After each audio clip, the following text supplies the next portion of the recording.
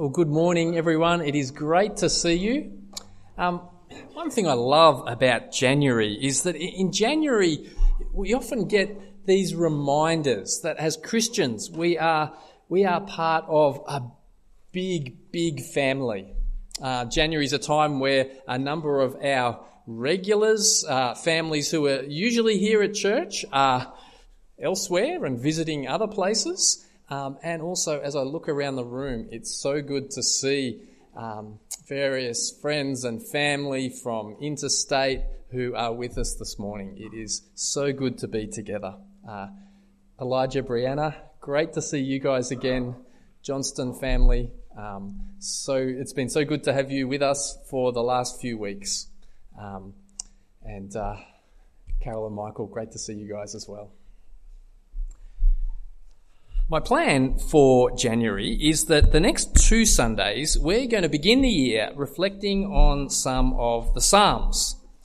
And then after that I'll be away for a couple of weeks, and Travis Moroney, who's from the Eltham congregation, is going to be coming here as a visiting preacher, and he's going to preach on the book of Ecclesiastes, which sounds great.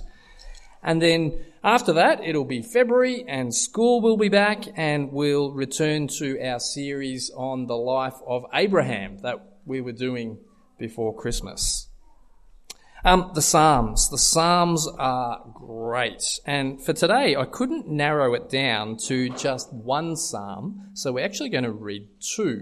We're going to start off with Psalm 111, and then we're going to continue on into Psalm 112.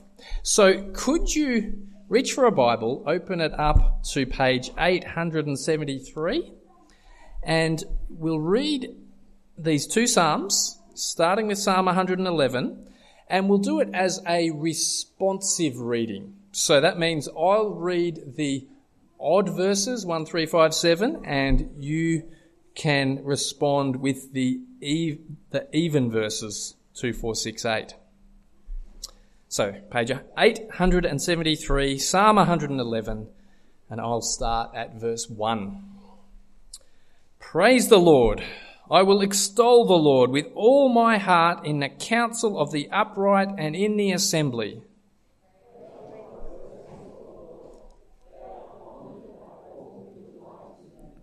Glorious and majestic are his deeds, and his righteousness endures forever.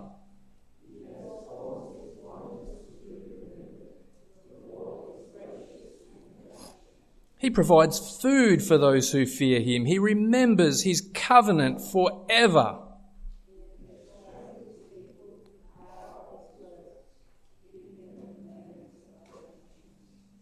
The works of his hands are faithful and just. All his precepts are trustworthy.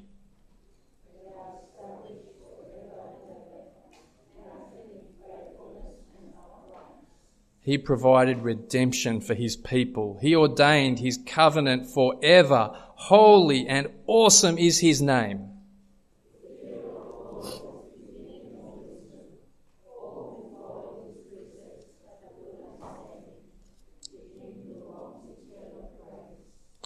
Good. Now we'll continue on to the next Psalm, Psalm 112, and we'll do it the same way, responsively. Psalm 112, verse 1. Praise the Lord. Blessed are those who fear the Lord, who find great delight in his commands.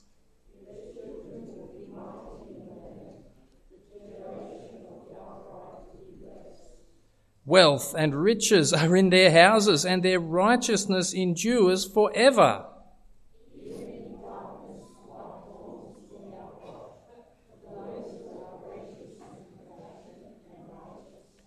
Good will come to those who are generous and lend freely, who conduct their affairs with justice.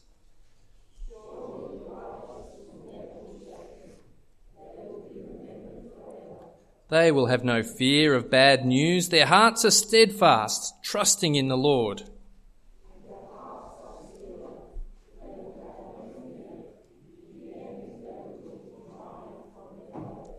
They have freely scattered their gifts to the poor. Their righteousness endures forever. Their horn will be lifted high in honour.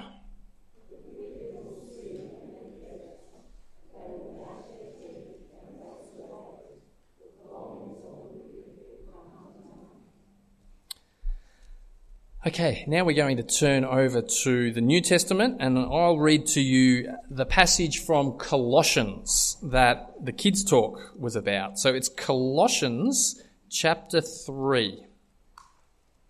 Colossians chapter 3, I think it's on page 1678. So I'll just read this whole passage. We won't do it responsively, but let's really think about these words. Colossians chapter 3 from verse 1. Since then you have been raised with Christ. Set your hearts on things above, where Christ is, seated at the right hand of God. Set your minds on things above, not on earthly things. For you died, and your life is now hidden with Christ in God.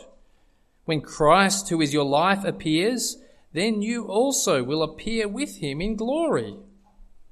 Put to death, therefore, whatever belongs to your earthly nature: sexual immorality, impurity, lust, evil desires, and greed, which is idolatry.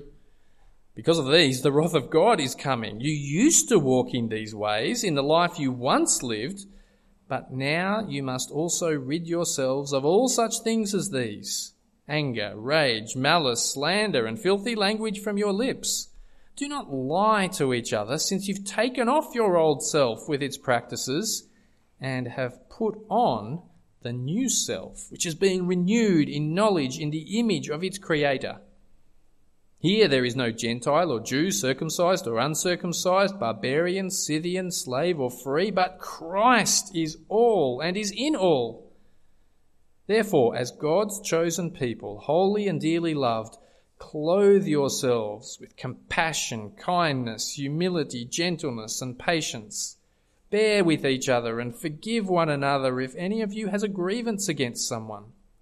Forgive as the Lord forgave you. And over all these virtues put on love, which binds them all together in perfect unity. Let's pray.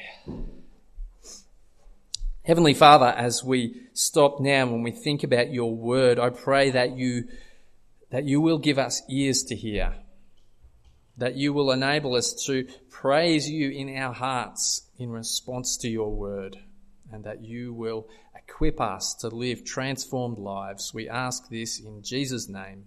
Amen.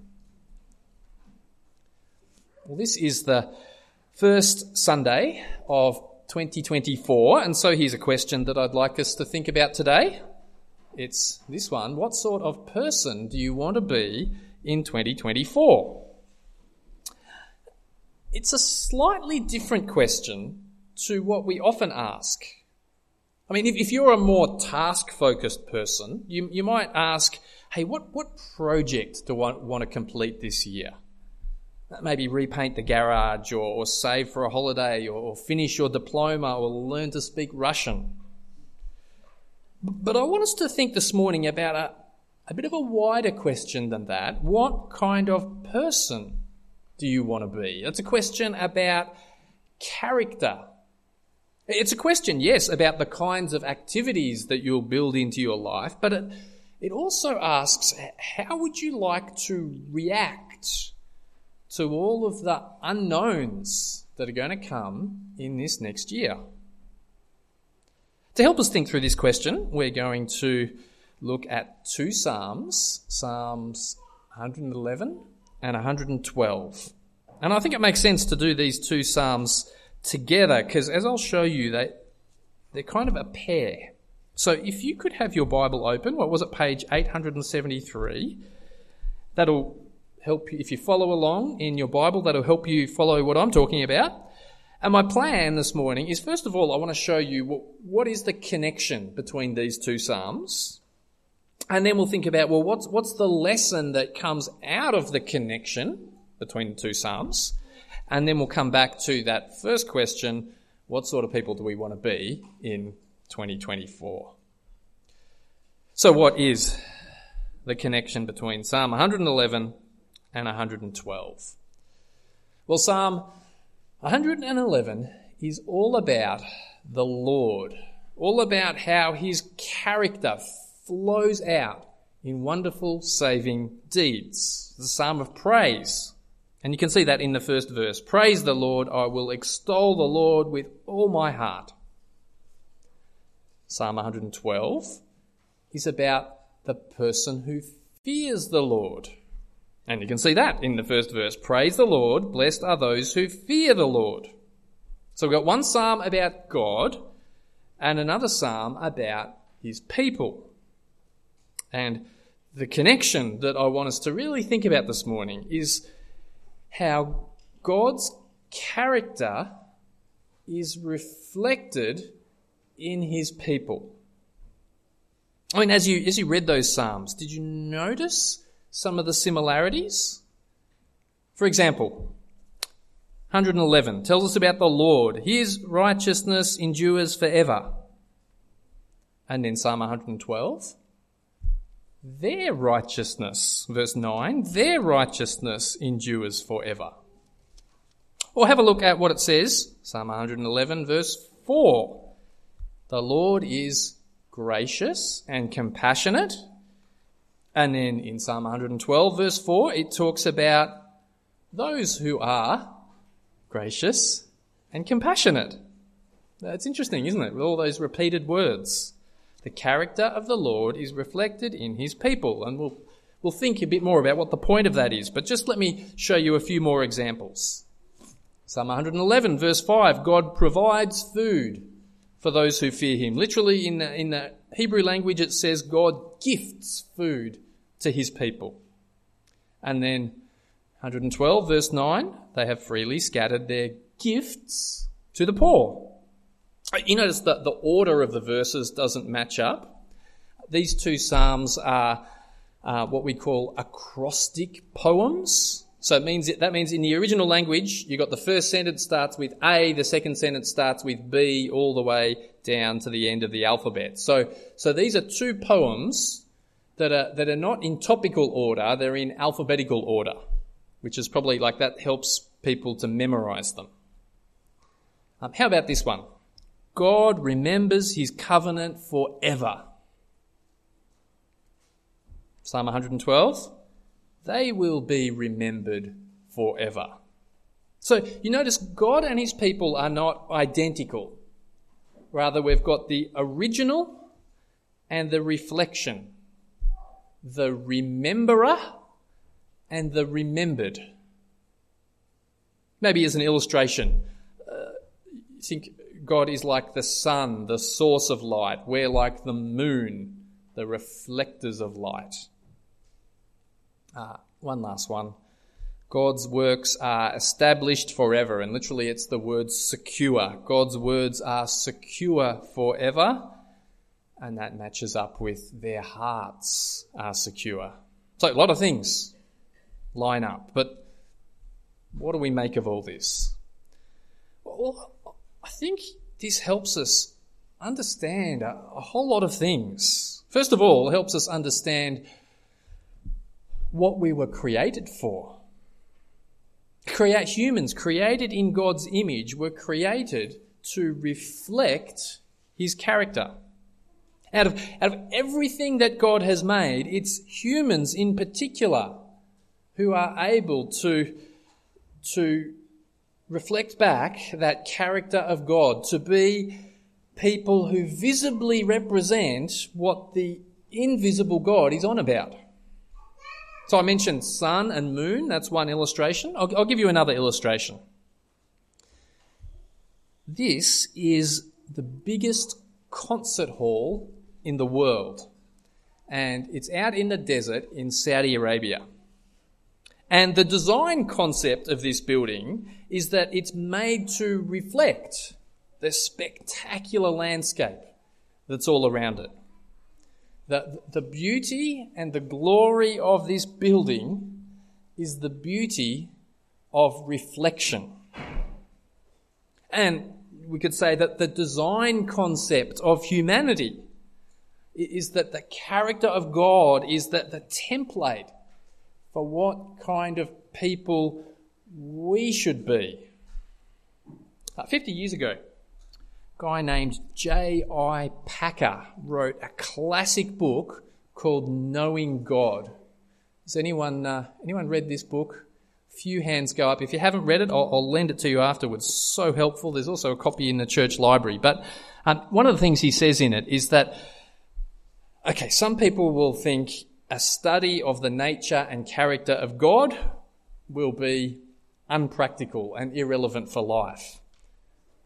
But in fact, it's the most practical project anyone can engage in because of this connection between the character of God and what we were designed to be.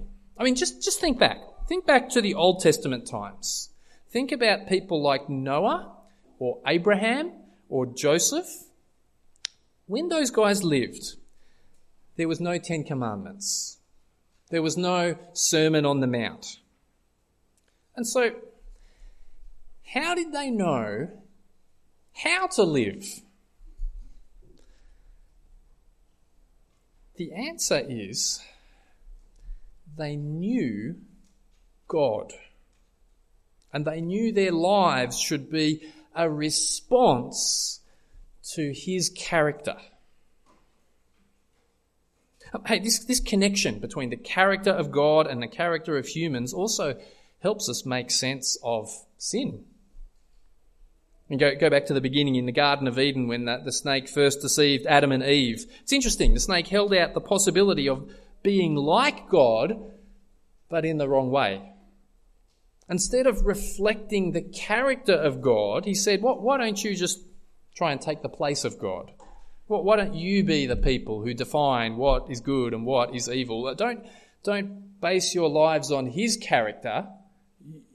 You take his place and you do it your way. It's a bit like, imagine, so that concert hall in Saudi Arabia. Imagine new management takes over and they look at those big shiny walls and they think, I reckon there's a lot of space there that we can leverage to make bigger profits. And so what could we do with these big shiny walls? Maybe we could, first of all, maybe we can build better connections with government. Down one end, we'll put a big picture of the Saudi king. That'll help us. And then that big long wall, we could use all that space for advertising boards and sponsorship. Like imagine how much that'll raise. And then maybe like another wall, we could be a bit edgy, and we can cover it with like pictures of actresses and beautiful women. And okay, if they do that to the building, like the way our world works, maybe they will make a bit more of a profit in the short term. But can you see how actually the promotion and the pursuit of, of sex, money and power would completely undermine the purpose and the design of that building? One way of describing what sin is that it's a rejection of the character of God in your life. It's saying, I want to paper over the wall with other things. And so if, like as our Psalms tell us, if God is faithful and just and generous and gracious and compassionate, if that's what God's like, sin is all about being unfaithful and unjust and ungracious and selfish and without compassion. I think it's helpful to think through it like that. Sometimes we can have a very superficial definition of sin, where sin is just breaking a few key rules. And that can be convenient because most people can keep most of the rules most of the time. And so if you have a very superficial definition of sin, you can convince yourself that you don't really have a problem with sin because you generally keep the rules. But you just try. You just try to be compassionate at all times. You just try to practice righteousness that endures forever. You just try to keep your heart secure in the face of bad news. You just try to freely scatter gifts to the poor. Just try doing that. Try reflecting the character of God, and pretty soon you'll figure out, oh no, I am a sinner. Here's a question. Psalm 112. Does Psalm 112 describe you? I mean, maybe you're here today, maybe you're not yet a Christian, and so welcome. I'm glad you're here. And there might be some things in that psalm that you can identify with and some things you don't, but really, Psalm 112, it isn't intended to be a description of you. But for those Christians here today, does Psalm 112 describe you? I mean, I read that, and honestly, for me, the answer is, well, sort of, but not entirely. I mean, yes, I fear God. Except in those moments where my life gets directed by fear of something else. And, okay, gracious. Yeah, I'm gracious, except on those days where I'm a bit tired and cranky and stressed, and then maybe I'm not quite so gracious. Generous? Well, yes, up to a point. I've got my limits. See, this psalm is an approximation of me, and yet we fall short, don't we? So what do we do about that? Let me explain something about this psalm, which is a little bit technical, so just stay with me, but I think it's helpful. If you were to find one of remember the old brown Bibles that we used to have in the church? If you were able to open up one of them and turn to Psalm 112 verse 1, this is what you'd read. Blessed is the man who fears the Lord. Whereas in these newer black ones, what does it say? Blessed are those who fear the Lord. So, hang on, which one's correct? Well, literally, I looked it up in the original language. It does say, blessed is the man. So, why the change?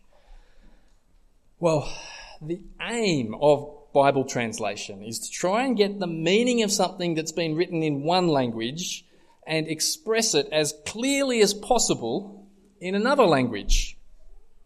And one of the challenges is that over the last 50 years, the English language has changed a lot. And so, for example, in the New Testament, you know how there's all the passages where Paul writes letters to the Christians, and in his language he says, "Dear brothers." Now, when I was a kid, most of us knew that when it says brothers, that's everybody, that the women are included in that. But these days, the way we use the English language, if you say brothers, then the women are left asking, well, is he talking to us or not?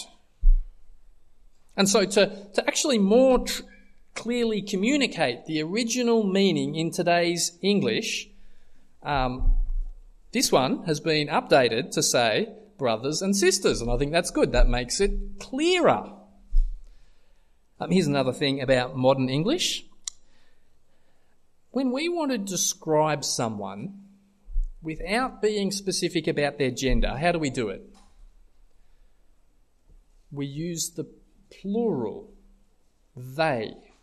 So it's quite a normal way of talking to say a person went to a shop, they bought a can of Coke. That's how we talk, isn't it? One person went to a shop, they bought a can of Coke. So it's one person, but in English we often use the plural to describe that one person. That's just how our language works these days, and that's what they've done in Psalm 112. In the original language, the whole psalm is masculine singular, he. But it's been translated as they, which is kind of right. Just that in this particular case, it makes it easy to miss something. Because who does this psalm describe? Psalm 112. Does it describe you and me? Well, approximately. I mean, I'm trying to imagine myself as like an ancient Israelite reading this and singing this psalm, and I'd go, is that me? Well, it's not quite me, but it's who I want to be, and And if there is someone exactly like this, I want to meet them. Like, who does this actually describe?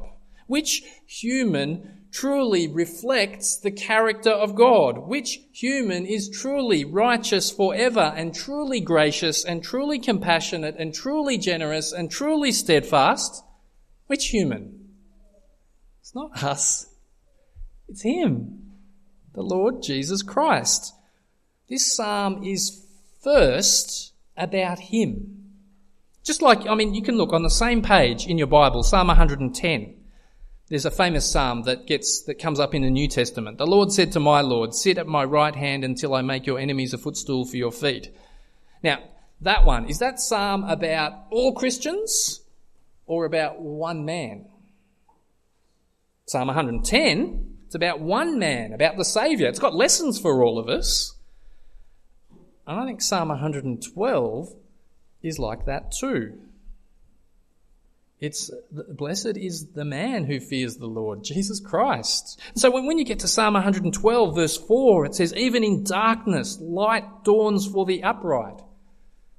Well, there's a lesson in that for all of us. If you're here this morning and you feel like you're in darkness, there's this hope of a dawning of new light. But has that ever been more clearly seen than in the darkness of the cross, when Jesus paid for all our sins, all the ways that we have failed to mirror God? Has that ever been more clearly seen than in the light of the resurrection, where Jesus brings a new beginning for us? So what I'm trying to say is that if you want to become this kind of person, you can't afford to bypass Jesus. You can't do it in your own strength. I'm taking some time on this point because I don't want you to just go home thinking, okay, take-home message for today is this year I need to try a bit harder at compassion and faithfulness. Because there's no end of self-improvement websites which will tell you to try harder at those things. I think the point is, if you want to be who you were created to be, if you want to reflect the character of God like you were designed for, then you need Jesus in your life. And so this psalm is first of all a psalm about Jesus.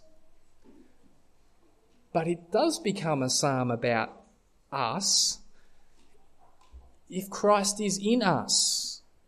Because if Jesus is part of our lives, then bit by bit, his character is actually reshaping our lives.